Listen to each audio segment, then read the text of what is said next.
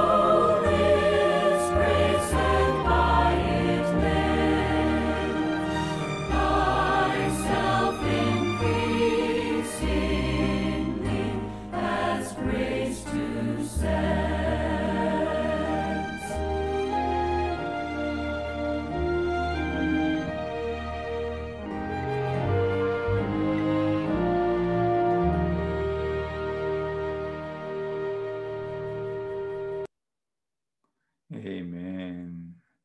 Oh, Lord. Amen. The highest definition is God in the Son to be enjoyed by us. Amen. It is not only something done or given, but God himself, our portion glorious. Amen. Amen. Glory. Lord. Amen.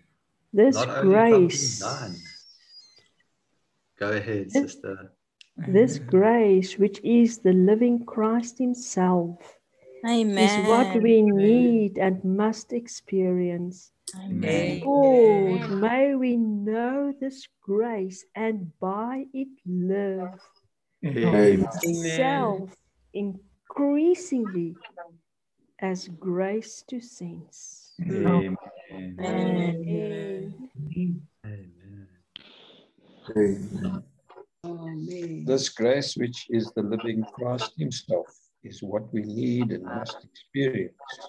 Lord, may we know this grace and by it live us increasing as grace descends. Amen.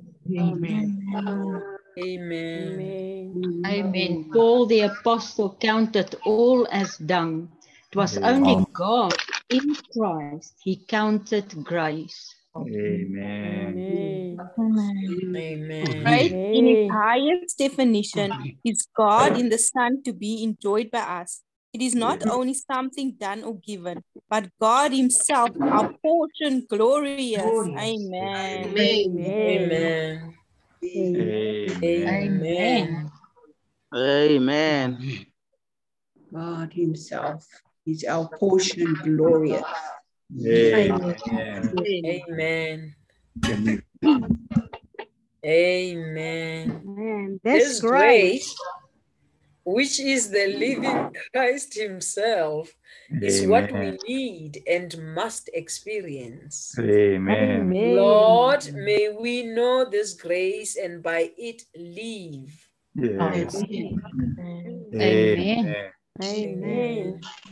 God is incarnate in the flesh that we may experience ourselves. This is the grace which we receive of God, which comes to Christ and which is Christ himself. Amen. Amen. It is this grace, Christ as our inward strength, which all sufficiency doth fail. It is this grace which is our spirit peace. Working out God's will. Amen. Amen. Amen. This is the grace which we receive of God. Amen. Through Christ, and which is Christ himself. Amen. Thanks. We're going to sing this hymn again. This hymn talking about the definition of grace. Many people like this word, grace, but we thought grace is just something what God has done or he's given to us. In verse 1 telling us this is God himself. Grace is not just some toys. All things are just vanity. Everything under the sun is just vanity. You know, vanity is bubbles. This week, our morning revival talk about bubbles. That is the word vanity. You know, many of us, when we were young, we play this soap, this soap bubble. Under the sun is colorful. Rainbow color is wonderful, but the moment you want to touch it, it just pops, nothing left. That is vanity. Saints, only God is the reality. Beside God, everything is just bubbles. These are called vanity. Okay, and grace is the highest definition of grace is God in the Son to be enjoyed by us, not just something visible, something he has done and given to us, but it is God himself. That is our real enjoyment. That is grace. And secondly, what is grace? Grace is God become a man. That is to be received by us. That grace is come with reality, okay? That we can enjoy him. And with the reality, that is God became a man. So God is no longer abstract to us, but is so real to us. And verse 3, what is grace? Grace is the opening strength within the apostle. Because apostle keep laboring, experience that he can, oh Lord, that he can experience this surpassing than others. Now, because of this grace is operating within us, makes our life full of vitality. That is grace. Amen. Verse 4, this grace is for us to fulfill God's purpose. It's not just for me to do what I like, but this grace is cause us to fulfill God's purpose. Tonight, we want to see what is the purpose of God's calling us. Now, Abraham enjoying, God gave him many things, but tonight we want to see, God said to Abraham, I call you not just to give you some toys, but I call you is to fulfill my purpose. And he promised Abraham the seed and the land. What is this? This is grace. Amen. God's purpose can only fulfill by grace, not fulfilled by our sweat, by our own strength. It was fulfilled by grace. Number 5, or verse 5, okay, it's saying grace is the living Christ, that Christ lived out through us, that we produce Isaac. We not only as a religious people, but we are living out Christ. This is grace. Now, what we need to experience, we may know and live it out. This is grace. How about let's sing this again? Amen. Even you're familiar with the tune, not familiar with the tune, let's sing along with the music and let's enjoy grace. Amen.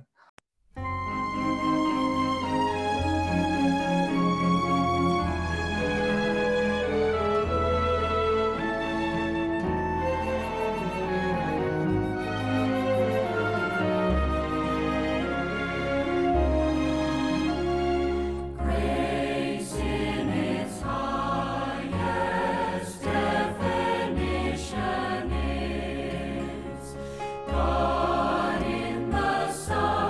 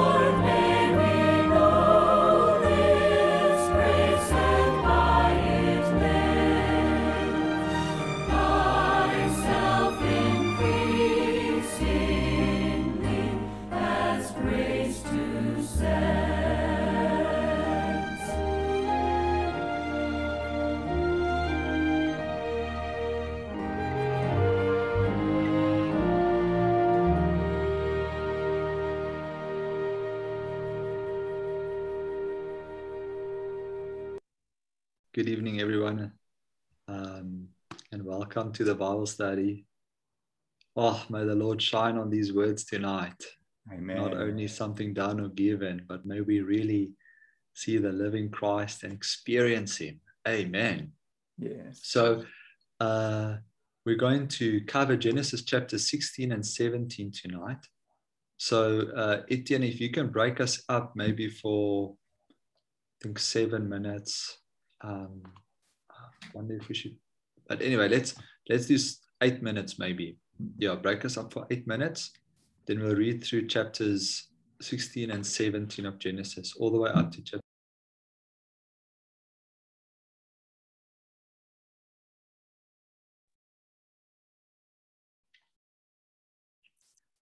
Okay, welcome back, everyone. I don't know if you were able to get through all the verses, but if not, it's okay. I think we have an idea, right, of what we're fellowshipping about tonight. So tonight, in the first section, maybe we start sharing. Saints, I won't be able to join you for the whole session tonight. My wife, we recently had a baby, so praise the Lord, we have a seed. May the seed become. You have the seed, you have the land. Hallelujah. Amen. Yeah, so praise the Lord, but it's still so good to be with you, saints. I'm so happy we can be together, and may the Lord really open this word to us. I've really been enjoying Genesis with all of you. I hope you've also cherished these times. May the Lord really open up this word to us. Genesis is not just a book of stories that we want to just read and know the stories and feel like it's somewhat maybe it makes our heart feel warm, but we want to see the deeper meaning in this book. And Genesis, brothers and sisters, is really a book of seeds where the Lord has sown all these seeds into His word and wants to open them up to us, that we might see what is in His heart concerning man, concerning His intention with man. So I'm really so thankful that we can get into this, into these matters, and especially tonight with these two women, the allegory of these two women. So this matter of the allegory, this is something that Paul showed us in Galatians. He told us in Galatians that these two women are an allegory of two covenants, one a covenant of the law and the other a covenant of the promise. And so we want to see, what does the Lord want to show us through these women? Something He wants to open up to us.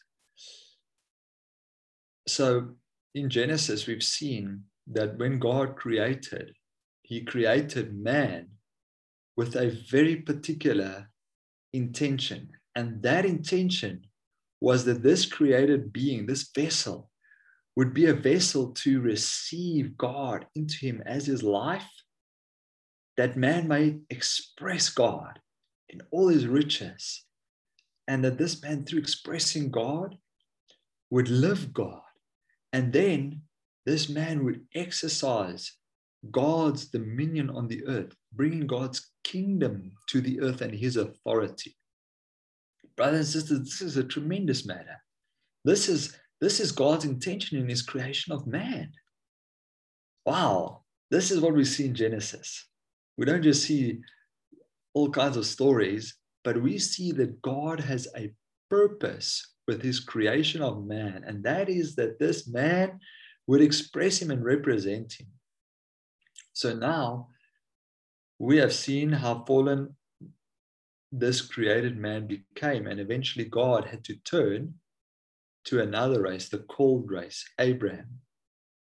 And so God called Abram out of Chaldea, and He called him away from where he was. Abram dragging his feet, through the mud, taking time, having to bring Lot with him, all kinds of things, right? But eventually Abraham came to the place where God intended him to be, and there he built an altar, and he lived the life of a tent. So Abraham had journeyed with the Lord, and the Lord was journeying with Abraham. But as they were journeying, Abraham really needed a seed. Actually, you know what? Not Abraham, God. Yes, Abraham needed a seed, but you know who really needed a seed was God. God wanted to gain a nation, a corporate people who would express him, through whom he could have a way to have his expression on the earth, to exercise his dominion on the earth. God wanted to gain such a people, so he needed a seed and he needed the land. And so last week we saw that this seed is not something that can come forth out of something that we have brought along by our natural life. Abraham brought Lot with him. But eventually the arrangement by the Lord's sovereignty was that Lot would separate himself from Abraham. And therefore Lot was not Abraham's seed. He was not what God had promised him. Then Abraham presented Eliezer to God and said, but what about, I don't have a seed. You've promised me a son, you've promised me a seed, but I don't have. Well, here is Eliezer. He's the top man that I have, the top possession that I've picked up on all my journeys. Then God said, no, not Eliezer, but what comes out of you. Something needs to be wrought into your very being that will come out of you. I want to work Christ into you, that he might be the seed. And then when Christ comes into us as the seed, when he begins to live out of us, that is the land. That is the living out of this seed that we have received from God. So praise the Lord. This is his intention. And this is how he's going to accomplish what he has created man for. Okay, but now Abram doesn't have a seed and he doesn't have land. So what does he do? Actually, you know what, brothers and sisters, it is a wonderful position to be in when we have nothing. When we have nothing, then you know what? Then God can come in. The problem is if we have so many things, it's God has to show us like this. He has to show us everything is vanity. You just have bubbles. You have things that are seemingly so valuable, so worthwhile, but you know what? All that you have acquired, it's not worth much. It's actually just vain. You try and hold it, it will just vaporize. But what I work into you, that is something that will fulfill my purpose and accomplish my intention for creating you. Wow. God wants to work Christ into us as the seed, and he wants Christ to live out of us as the land. So now here is Abraham. He's now, I think he's 80 something, 86 maybe. What does it say? And Abram was 86 years old when Hagar bore Ishmael to Abraham. That's verse 16. So Abram is, well, he's not a young man. and he has no seed. So Sarai, his wife, has not borne him a seed. So she comes to him and he says to Abram, she has this Egyptian female servant whose name is Hagar.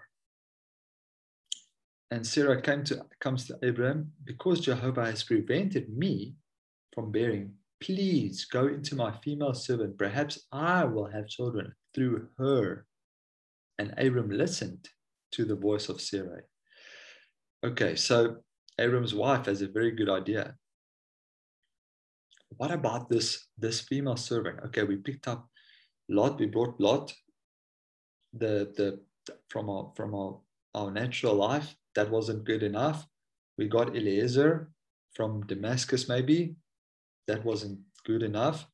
But okay, we went down to Egypt. Abraham tried to sell, well, anyway, he didn't try and sell his wife, but he almost sold his wife.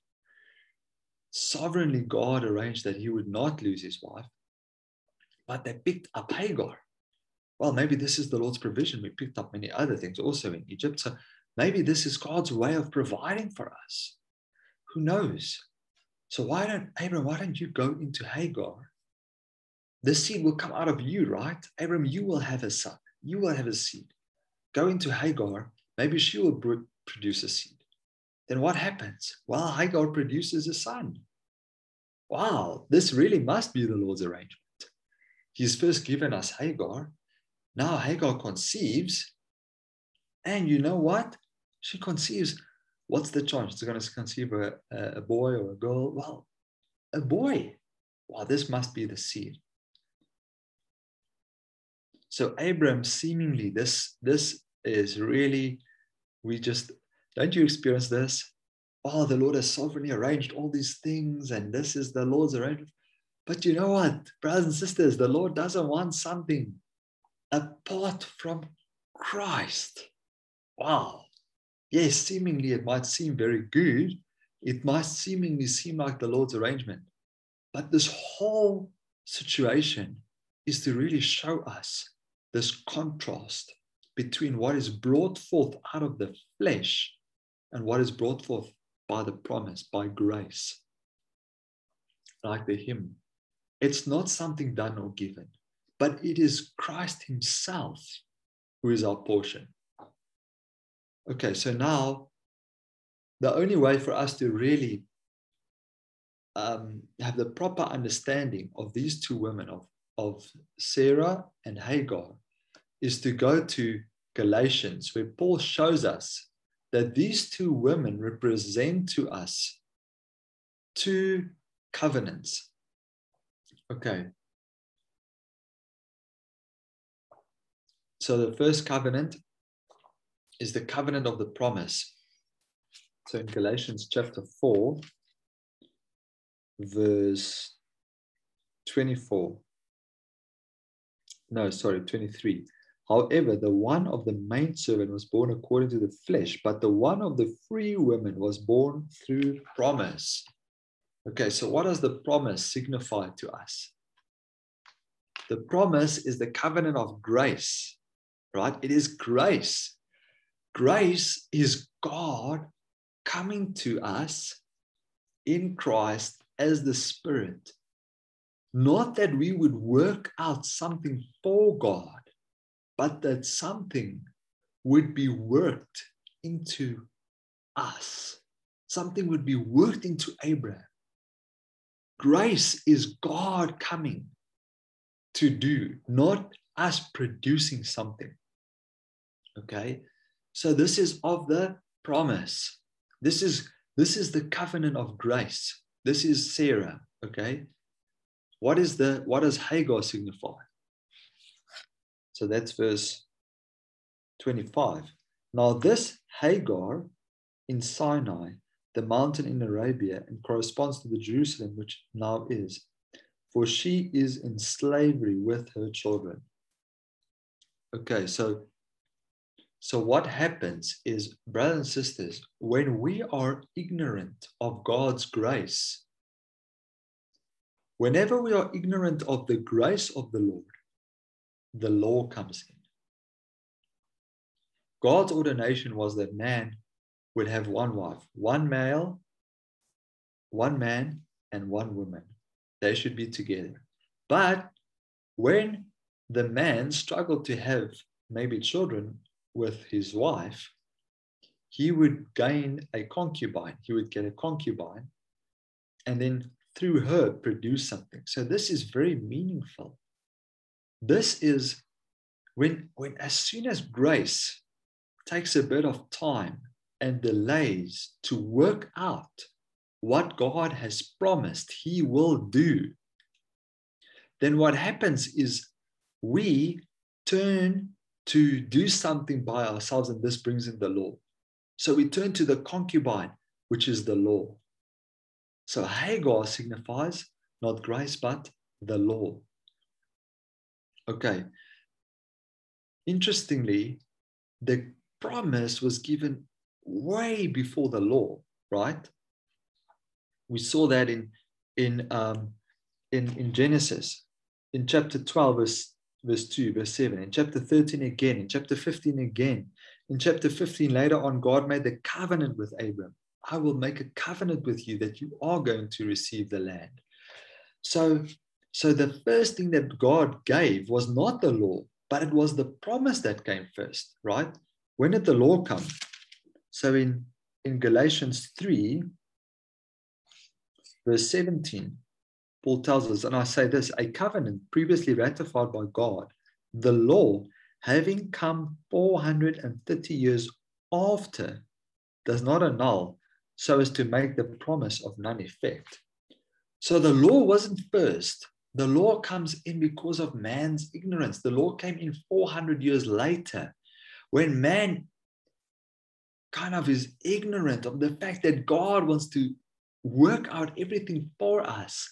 This brings in the law. Okay, so now what is being produced by the law? What does the law issue in? What is the living out of the law? What does the law issue in? The law issues in Ishmael, right? It produces something that eventually God says, and this will be covered by Brother John in verse 17. But the Lord tells Abraham, no, not Abraham. Anyway, I'm not going to try and get the verse now, but after God promises to Abraham, you are going to have a seed with Sarah, then Abraham falls on the ground and he is like, well, no, that Ishmael would live before you. And God says, no, God rejects that which comes out of the working out of our flesh with the law, with Hagar, right? You know what? Actually, every Christian is just like Abraham. I'm appreciating this life of Abraham so much. It's so encouraging to me. Because eventually, something does get worked out in Abraham, right? Isaac does get produced. But every Christian, when we receive the Lord as our Savior, right? What's the first thing we want to do? I had some fellowship with two students who were staying in a block of flat once, and I think I asked them, what is God's purpose for man? And they said to glorify God. So isn't that true? Well, yes, it is true, right? Man's purpose is to express God, to live a life that is acceptable to God and that glorifies God. But you know what the problem is? The problem is that the way that we glorify God and live a life that expresses God is we live that life by our natural strength, not by God as our grace, as our all-sufficiency, as grace coming to us, as grace being supplied to us. But we live out something by our natural strength. No, we might say, no, I don't live under the law. I don't care for all the 10 commandments. I know I can't keep them. I don't try and keep them. I've been saved by grace. Hallelujah. Yes, that's true. You have been saved by grace. But what we do is after we have been saved by grace, we now try and work out something by our natural strength. This is why Paul brings up this matter of the two women in Galatians. Galatians chapter 3, verse 1. Oh, foolish Galatians, who has bewitched you, before whose eyes Jesus Christ was openly portrayed crucified? This only I wish to learn from you. Did you receive the Spirit out of the works of law or out of the hearing of faith? Are you so foolish? Having begun by the Spirit, are you now being perfected by the flesh? So we might say, Abraham, why do you go into Hagar? You know God promised you that you would have a seed. And you look at the outward things, Abraham is thinking he's doing quite well. God, he doesn't have a seed with Sarah. They are 86 now. You know, they have, Lord, you promised me a seed. Nothing's happened. Sarah comes up with this very good idea. We obtained Hagar in Egypt. This seems to be the Lord's arrangement. And she produces a son. But you know what? After all this seemingly good working out, what happens? They lose God's presence. For 13 years. 13 years. Abraham was 86 at the end of chapter 16. And Abraham was 86 years old when Hagar bore Ishmael to Abraham. The next verse, 17:1. And when Abram was 99 years old, Jehovah appeared to Abram and said to him. So maybe Abram and Sarah were considering, well, we have a seed now. We have this kind of worked out. But where's God's presence? Where's the Lord? Everything else is so seemingly in place, and it just seems like everything is just, it just worked out. But where is God? Where is the Lord's presence? Brothers and sisters, this is the question we have to ask ourselves. It's not, is the outward or the outward working out seemingly something very good? So what we do is, maybe we say, no, we're not under the law. But you know what we do? We make our own laws.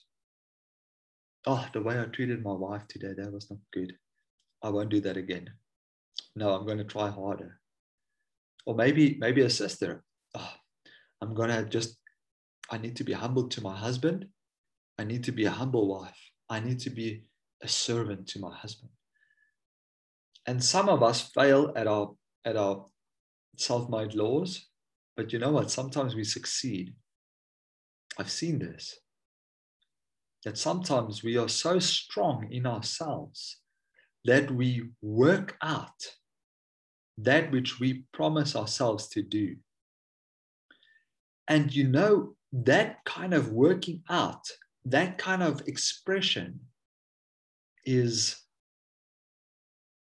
by the flesh with Hagar. And you know what it produces? It produces Ishmael. And Ishmael is rejected by God. Ishmael does not fulfill God's promise. He does not fulfill God's intention.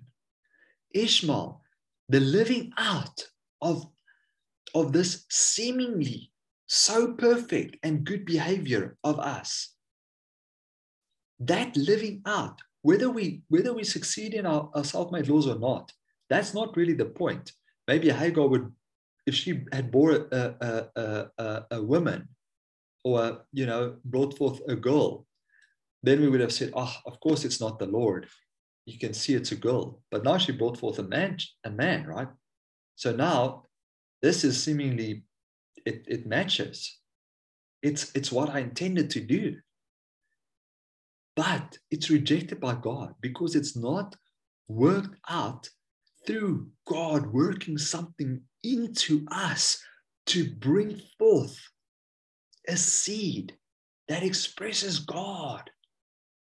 This is God's intention. His intention is not that we would cooperate with the law to bring forth something seemingly so good, because that does not fulfill God's intention. Wow. What a picture, right? How will you understand the law without this picture? The law produces something so good. It just matches it even matches God's promise, doesn't it? It looks like it really is. It looks like what God intended. But that was to show us a picture of what was going to come 400 years later, 400 and something years later. What is it? 430 years later, which is the law. And so the law does not work out what is in God's heart.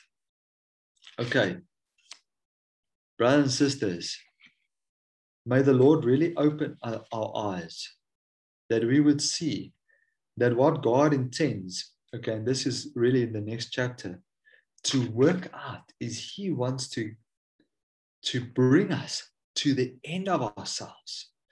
Like Abram in Romans 4, Paul says he considered his body as dead, right? And Hagar, she was, and Sarah, she was out of function. So when we reach this point where we are really, God had to wait 13 years longer until Abram was 99.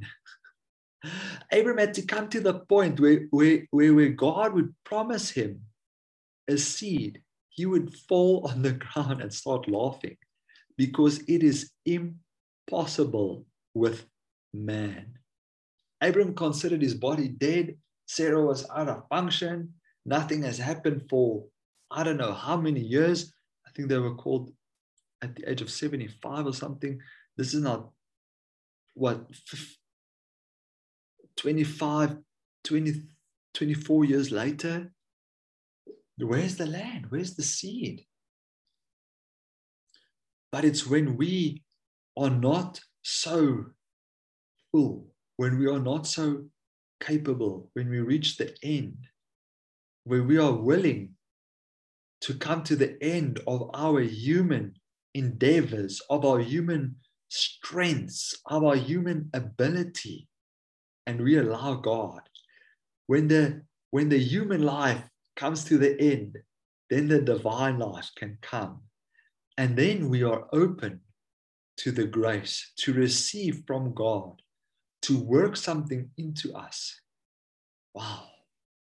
So God's intention with creating man in Genesis chapter 1 is fulfilled by us seeing here in Genesis chapter 16 and 17 that God wants to work something into us. That something has to be wrought into us as a seed and then lived out of us as the land. And that when God is able to carry that out, if He can gain a group of people into whom He has the ground to work Himself into, like these verses we are covering this week, the vanity of our mind, how we used to live in this vanity in our minds as Gentiles. But now God is coming to renew our minds and transform it, that we might have Christ as the reality, not the seemingly good behavior worked out through our natural strength. That will only be rejected by God. Amen. Okay, Brother John, you can continue, brother. Amen. Yeah. Well, what Adrian mentioned about this vanity is not really nothing. It is toxic. Yeah. This book, this week Morning Revival, mentioned to us about all things are vanity. And if God's people are get into this vanity, we are going to the same experience with King Solomon. He's the one who wrote this book, The Vanity of Vanities. This book, Vanity, the Ecclesiastes, is not just for the unbelievers. It is for God's people. Just like Solomon, being a king, govern, take care of God's people. But he was occupied with earthly things. He possessed 40,000 of horsemen, and 700 of wives and 300 of concubines. These all, he got everything. And his silver and gold is like pebbles and stones. So much is unconsumable. No, he is a person that's full of successful, but all these things, he left the presence of Jehovah. So everything, he said, this cannot satisfy me. This becomes vanity of vanities. No, saints, all these things, not only vanity, but it comes to result. Number one, it darkens our understanding. That is Ephesians chapter 4. You got too many things. It darkens our understanding. Number two, it hardens our heart. Then our heart is no longer soft. Don't say they are nothing. They are toxic. They are poison. They are destructive to God's people. Okay. And God's people, if we possess too many vanity things, spoil us, destroy us. Well, I wish you get the outline from this week morning revival. I highlight some of the words. Okay, let's come to this chapter. When Adrian opening this chapter, I just feel very interesting. This chapter, I don't think, sisters, you love these chapters. Okay. This chapter 16 is a chapter of the woman. Okay, you highlight that word. The two women. This whole chapter, the main figure is woman, especially Sarah, okay, or Sarai. Well, when God promised Abraham to have seed, he can take it. But when he promised Abraham to have land, Abraham could hardly receive it. So God had to make a covenant with Abraham on chapter 15. Okay? And all these things, the goal of the covenant is good, but the process is quite terrifying. Okay? But at the end, in chapter 15, the Lord showed Abraham, the land I'm going to give you is from the Nile River all the way to the Euphrates River. Such a big land. This is my covenant with you. Even your descendant gonna pass through difficulties, but I gonna give you this land. Abraham, Christ is the mediator. He will fulfill. You join yourself, you offer yourself, that is, offer the offerings, that is, you join with the offerings, and Christ will fulfill this promise. This is the covenant God made with Abraham. Okay. And now, God made covenant with Abraham regarding the seed and the land. Now, let's come, okay, after this covenant has made, and that is the reaction of the typical sister. Now, sisters are very practical. The first time when I come to visit South Africa, people told me, people in South Africa, especially the women, they are practical, they are capable. That's why you go to some of the monuments, you get some women there, okay? They are practical. And Sarah is saying, God, keep talk. Nothing happened. You promised the seed, just give us the seed. You promised the land, give us the land. What happened? Look at verse 3, chapter 16, verse 3. So after Abram had dwelt 10 years in the land of Canaan, Sarai, Abram's wife, took Hagar, the Egyptian female servant, and gave her to Abraham, her servant, to be a wife. Okay. Is she practical? Hey? God, you just keep talk. Where is the seed? Where is the land? Come on, let's help God to do something happen. Okay. Let's make things happen. Okay. I'm old. Okay, praise the Lord. The Lord led us to Egypt. You tried to sell me, but okay, I was not sold, praise the Lord. Okay, I got returned, but the Lord also gave us another woman, Hagar. Okay, no, how about okay. You go with Hagar, join with Hagar. Out of you, let's help God. That is the big mistakes. Okay. When Abraham down to Egypt, he commits sin that is offense God's holiness. But this time, her opinion, her own self, her own strength offends God himself. Okay. You know, when Abraham mistakes, he offends God's holiness. But ourself offends God himself. God has no more room. Okay.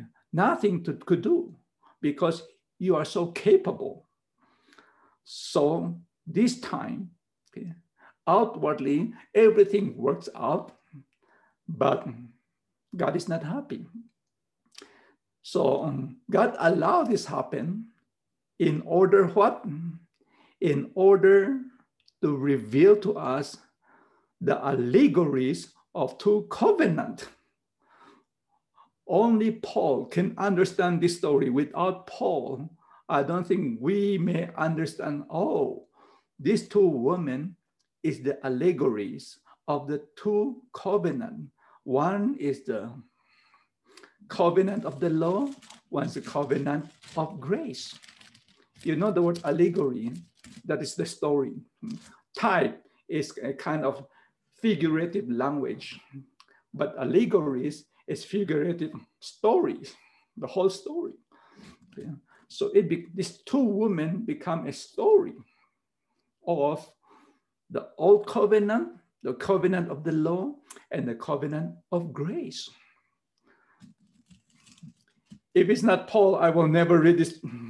What is the meaning of these two stories, okay, these two women? Okay. Praise the Lord. The Lord allowed that happen so that he showed us the position of the law and the position of grace. In God's conversation with Abraham, he never prepared Hagar. Hagar is something out of their own self. Likewise, when God deal with his people, he never prepared the law. He just prepared Christ will be our grace.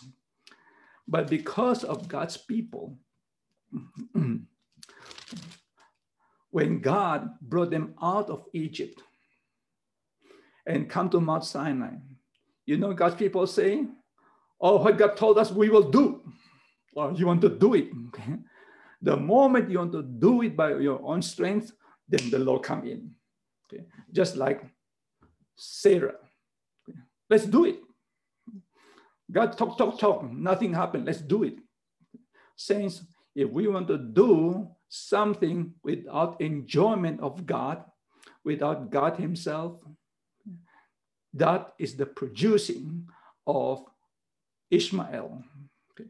Then we will pick up our Hagar and then produce Ishmael. Okay. At the end, God is not happy. As Adrian mentioned, 13 years, God is not speaking to Abraham. You know, for the first 10 years, Abraham has a lot of experience. He experienced the God of glory. He experienced testing of faith, experience in famine, how God cared for him, the God of the Most High, how he fight for his brothers, and how Melchizedek ministered to him. In 10 years, he got a lot of experiences. But after he got Ishmael, 13 years, nothing happened. They must say, oh, what's wrong? How about for the first 10 years? Fantastic. Now, these 13 years, God did not speak anything. Okay. And number one, he lost God's presence. And number two, Sarah, who proposed this event, she also being mistreated, being suffered. And number 3, Hagar, the one being used, also suffered.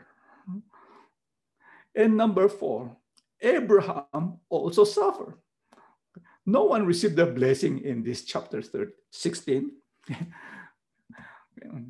including the boy. Everybody suffered here because of that proposal. They want to help God to do something. Saints, God does not want us to help him without Christ.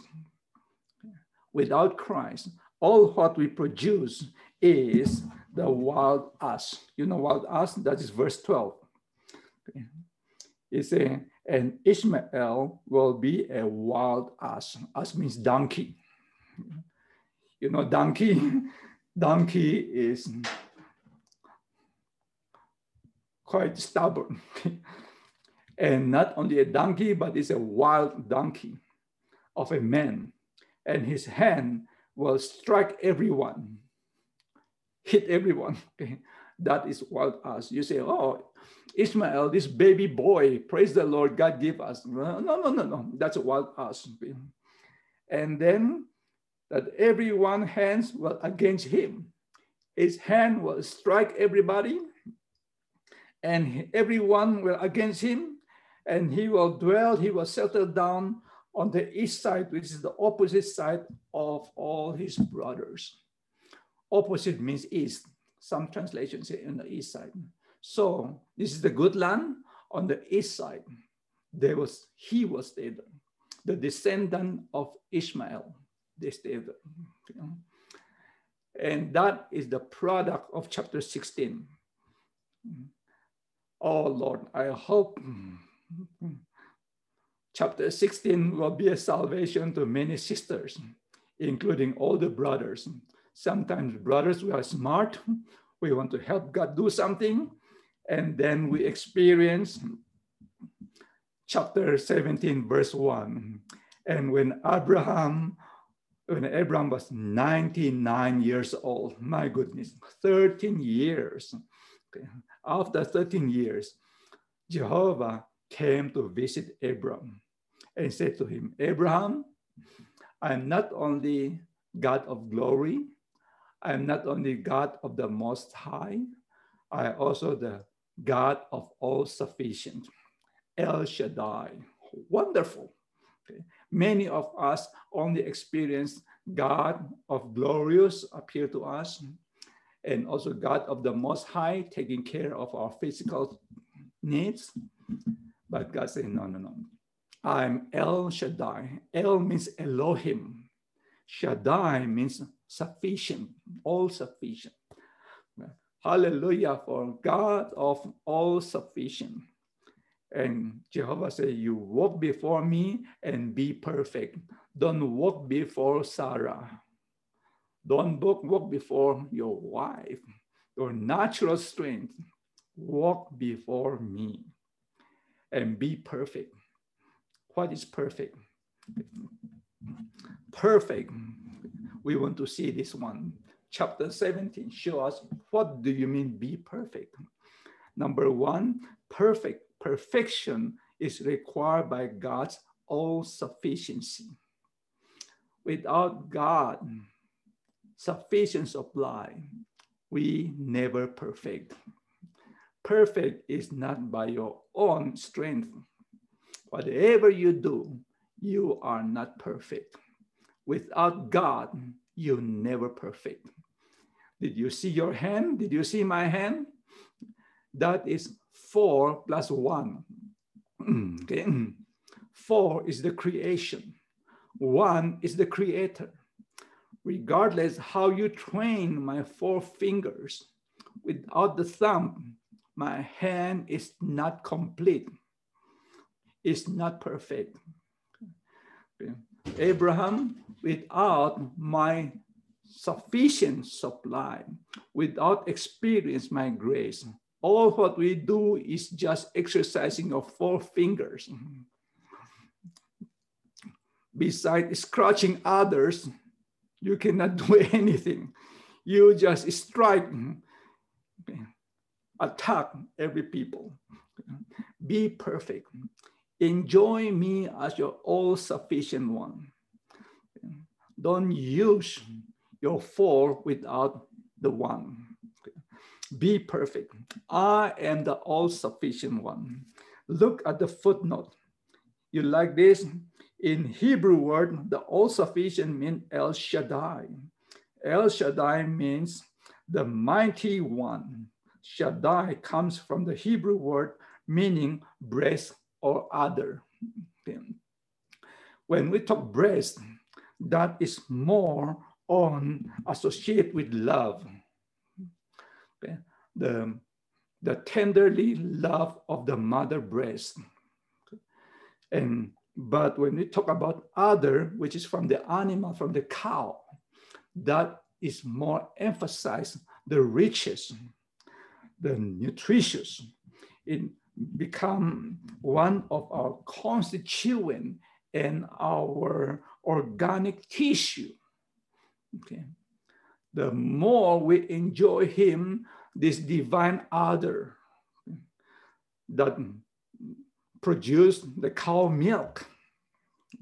These are the constituent of the cow, become his the organic tissue. Since we enjoy God, we become God. Many people just want to enjoy God's love. But here, God spoke to Abraham, I am El Shaddai. This is the divine other that is produce the milk to be our constituent, even become our vital tissue, our organic tissue. Our body is built up with all kinds of tissue. Okay. Praise the Lord. God said, don't produce something out of yourself. Come on, enjoy me as your other. I am the El Shaddai, the mighty other. Wonderful. Amen. The more we eat him, the more we become him. And verse 2, he said, I will make a covenant between me and you. Let's make a covenant again. Don't do out of your own strength. I will multiply you exceedingly. And Abraham fell on his face, and God talked with him and saying, for as for me, this is my covenant with you, and you shall become the father of multitude of nations. Now, number one, you experience me as your other, you will be perfect. Number two, you have to change your name. Abram to Abraham. Okay. To change your name. Okay. In Hebrews, Abram is only comprised of 4 Hebrew words, A-B-R-M. You know, Hebrew, they don't have vowels. Okay. Everything is consonants. You have to guess. Okay. So A-B-R-M is Abram. It becomes A-B-R-H-M. From 4 consonants, from 4 letters, it becomes 5 letters. You need another one. Change your name from 4 letters to 5 letters. That is to changing our life. Since we want to get perfect, we need to change our life. Not just a title. Before, his name called Abram. Abram means exalted father. But Abraham means the father of many. Multitude.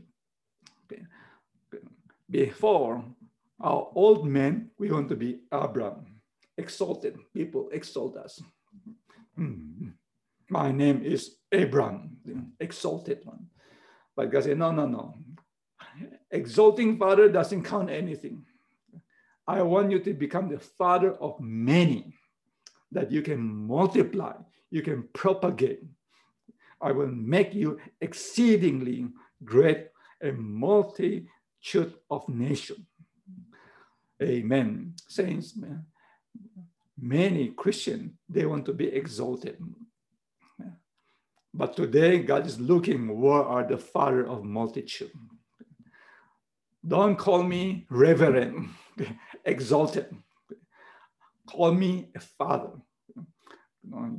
Like Adrian. Now you call Adrian father of many. He will be very happy.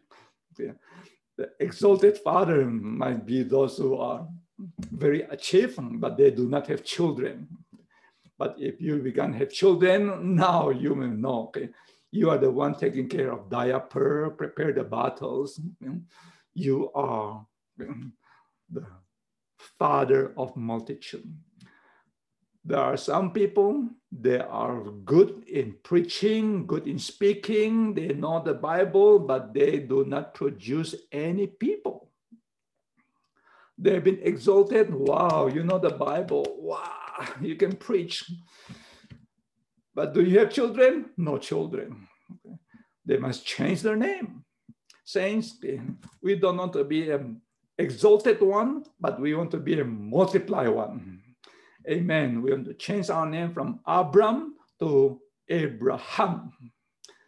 And Sarah, your wife, before is Sarai, verse 15. God said to Abraham, how about your wife? Okay? And you shall not call her Sarai, but now you called her Sarah. And what is Sarai means? Sarai, the footnote there in 15:1, Sarai means my princess. And Sarah means the mother of nations. Amen. 15:2. Okay.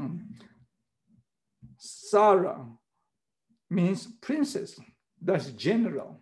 Take away mine. Okay. Before, everything is mine. But now, change from Sarai to Sarah. Okay. Sarai is my princess. Before, we just taking care of my interest, my profit, my future, my growth, my function, my spiritual capacity, my, me. Okay. We still Sarai. Okay.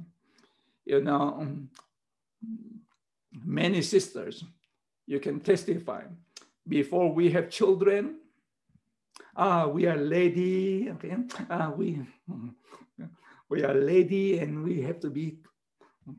I don't know how to describe, but after you got children, you got babies. Everything you do, jack of all trades. Because you forget about yourself. You just take care of your baby. Amen. We don't want to be Sarai, we want to be Sarah, the princess. Footnote 15:2. Sarah means princess. The word my before princess has been taken away. When it's my, means we are narrow, our narrowness, our particularity. We just want to be special.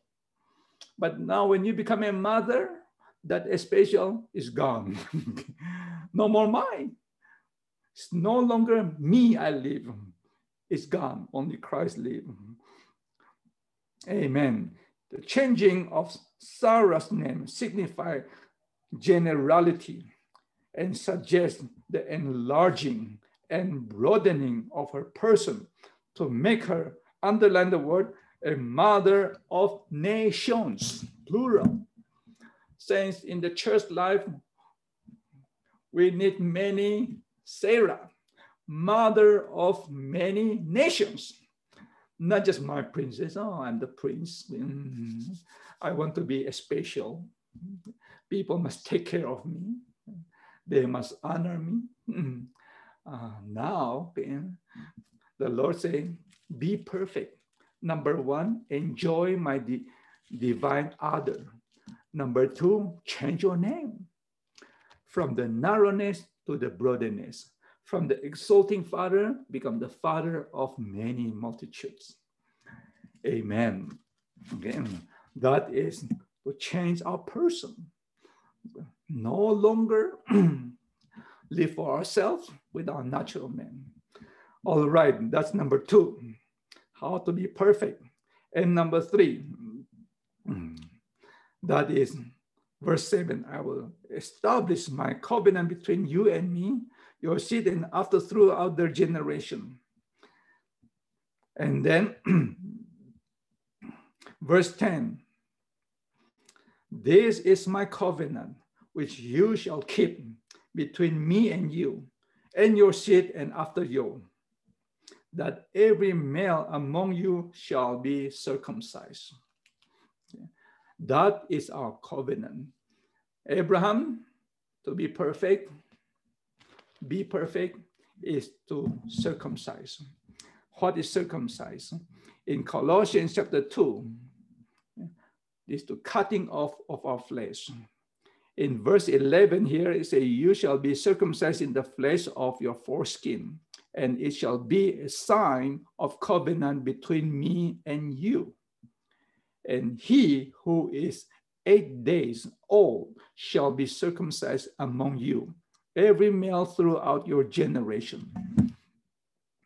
8 days. Circumcised means the cutting off of the foreskin. It signifies the cutting off of our flesh, to crucify our flesh, to deny our flesh. And that can only carry out on the 8 days. What is 8 days? 8 days is the first day of the second week. The first week is 7 days. The second week, the second life, the second cycle, the first day is the 8th day. That means resurrection. You have to live in resurrection. After the 7 days is over, a new beginning, that is resurrection. Saints, this makes us to be perfect. If we live in the old creation, we never perfect. Live in resurrection. That is a sign of covenant. You have to bear the sign of covenant. What is that? That is baptism. Our baptism is sign of covenant. Okay.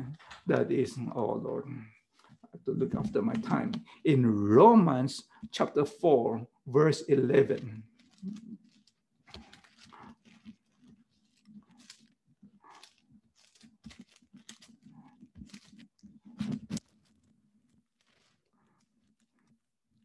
And receive the sign of circumcision, a seal of the righteousness of the faith, that we justified by faith, which he had while in uncircumcision, that he might be the father of all those in uncircumcision who believe, that righteousness might be accounted to them also.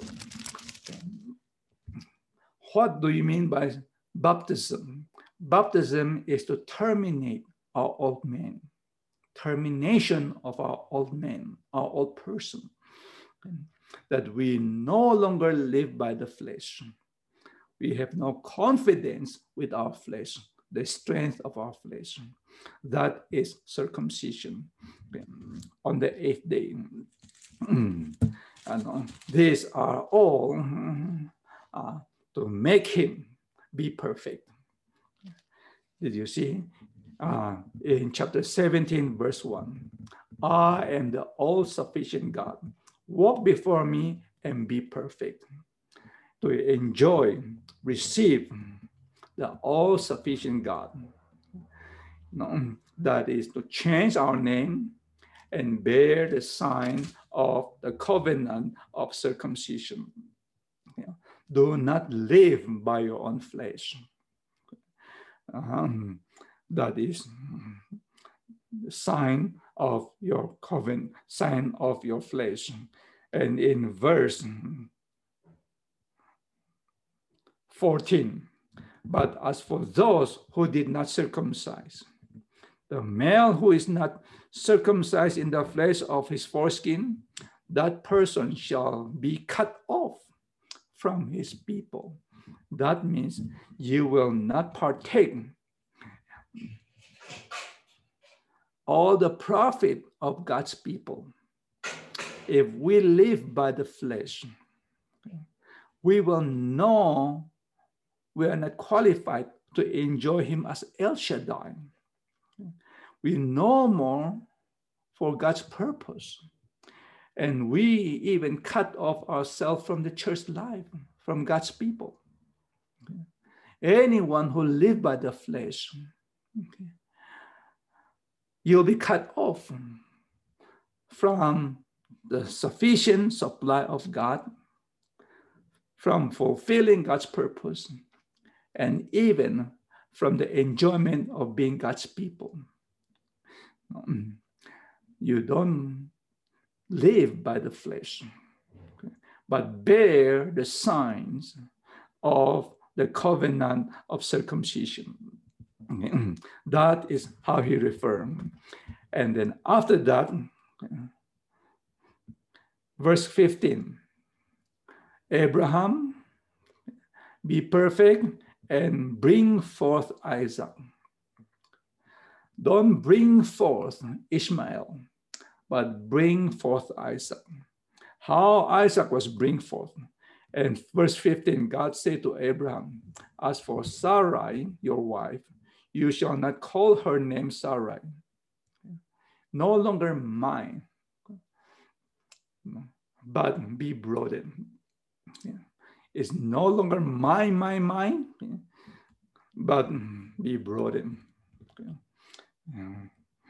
And I will bless her. I will also give you a son by her. Not just give you a son, but I will give you a son by her. Before, God never speak that God will give the son to Abraham by Sarah. But this time, God said, no. The son is out of you, but it will by Sarah. That is by grace. Chapter 16. That is by law. But today, God speaks to Abraham. That's by grace, not by law. That law come in before. So this promise come in before the law comes in. The law come in after the promise. 430 years later, it just intersect. That proposal of having a Hagar, that is not God's plan. But they cannot wait. They cannot wait. They just want to come in, like Sarah. But now this time God strengthened Sarah and Abraham by her. Underline the word by her. That is by grace. That I will work myself into you, and by grace you will produce Isaac. I will bless her. She will be a mother of nations. Kings of peoples will come forth from her. That is Christ. Okay. Then Abraham fell upon his face and laughed, and said in his heart, will a child be born of a man? Now I'm 100 years old, this old man, old folk, 100 years old. And Sarah is 90 years old. Wow. Are we still bear a child? And Abraham said to God, oh, that Ishmael might be before you. Yeah, amen. Ishmael is okay. When God said by you, Abraham did not hear that. He said, Ishmael. He is not clear. But verse 19, God speaks very strong. No. Abraham, listen. No. Sarah, your wife, will bear you a son. This is how Isaac was brought in. Number one, Abraham must become old, 100 years. That not only old, but also out of function, that he cannot do anything. When Christ come in, that is when we finish ourselves. When we're not able to function anything with our natural strength. Sometimes we pretend to be 100 years old. No, Lord, but actually we're still quite strong. That cannot be pretend overnight. You need a lot of dealing that you really surrender. You just said, Lord, I cannot do. We are old enough. And Sarah is 90 years old. Nothing. And then they also need the visitation of God. God came to visit them. Okay. Number one, they need to be old. Number two, God came to visit, like chapter 17, verse 1. And Abraham was 99 years old. Jehovah appeared to Abraham and said to him, this time Jehovah came to visit him. All right. And let's come to verse 19. I will establish my covenant with him for an everlasting covenant. That is everlasting covenant. As for Ishmael, okay, I will multiply him exceedingly, but not make covenant with him. Abraham, I will multiply Ishmael. They're going to have many, no problem, but no covenant made with him. The covenant is only between you and me. Abraham, listen. Okay.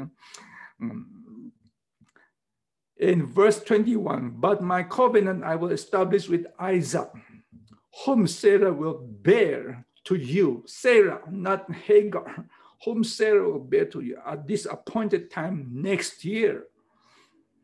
Okay. Are you happy now? Next year. Okay. Don't be naughty. Okay. Just listen. Okay. Just wait. Just wait. Okay. Saints, many times we just cannot wait. We just say, Lord, you just keep talking, just like in the church life. Yeah, I know when I was in the church, I was saying, well, all these serving brothers, they always talk, nothing happened. The Lord not doing anything. So we want to produce Ishmael to help God. At the end, everybody suffer. It's just demakar. Okay? That is really chapter 16. Okay? We don't want to hang around chapter 16. Okay? We want to come to chapter 17. Okay, to enjoy the El Shaddai, to enjoy his sufficient supply and change our name. No more being exalted, no more my princess, but become the multitude father and also the mother of many nations. And then we also bear the sign of resurrection. Amen. No trust in our flesh. And then bring forth Isaac. Amen. And this is how God spoke to Abraham in verse 22. And when he finished talking with him, God went up from Abraham. Wonderful. God went up. Abraham, now I will operate in ascension. Amen. I will carry out my heavenly ministry. Verse 24, Abraham, 99 years old, when he was circumcised in the flesh of his foreskin. He no longer lived in his flesh, but now he cut off his flesh. No live, no trust his own flesh. Amen. And verse 27, and all the men of his house, those born in the house, and those bought with money from foreigners, were circumcised with him. Everybody live in resurrection. Amen. That's wonderful. Praise the Lord. We cover 16 and 17 tonight.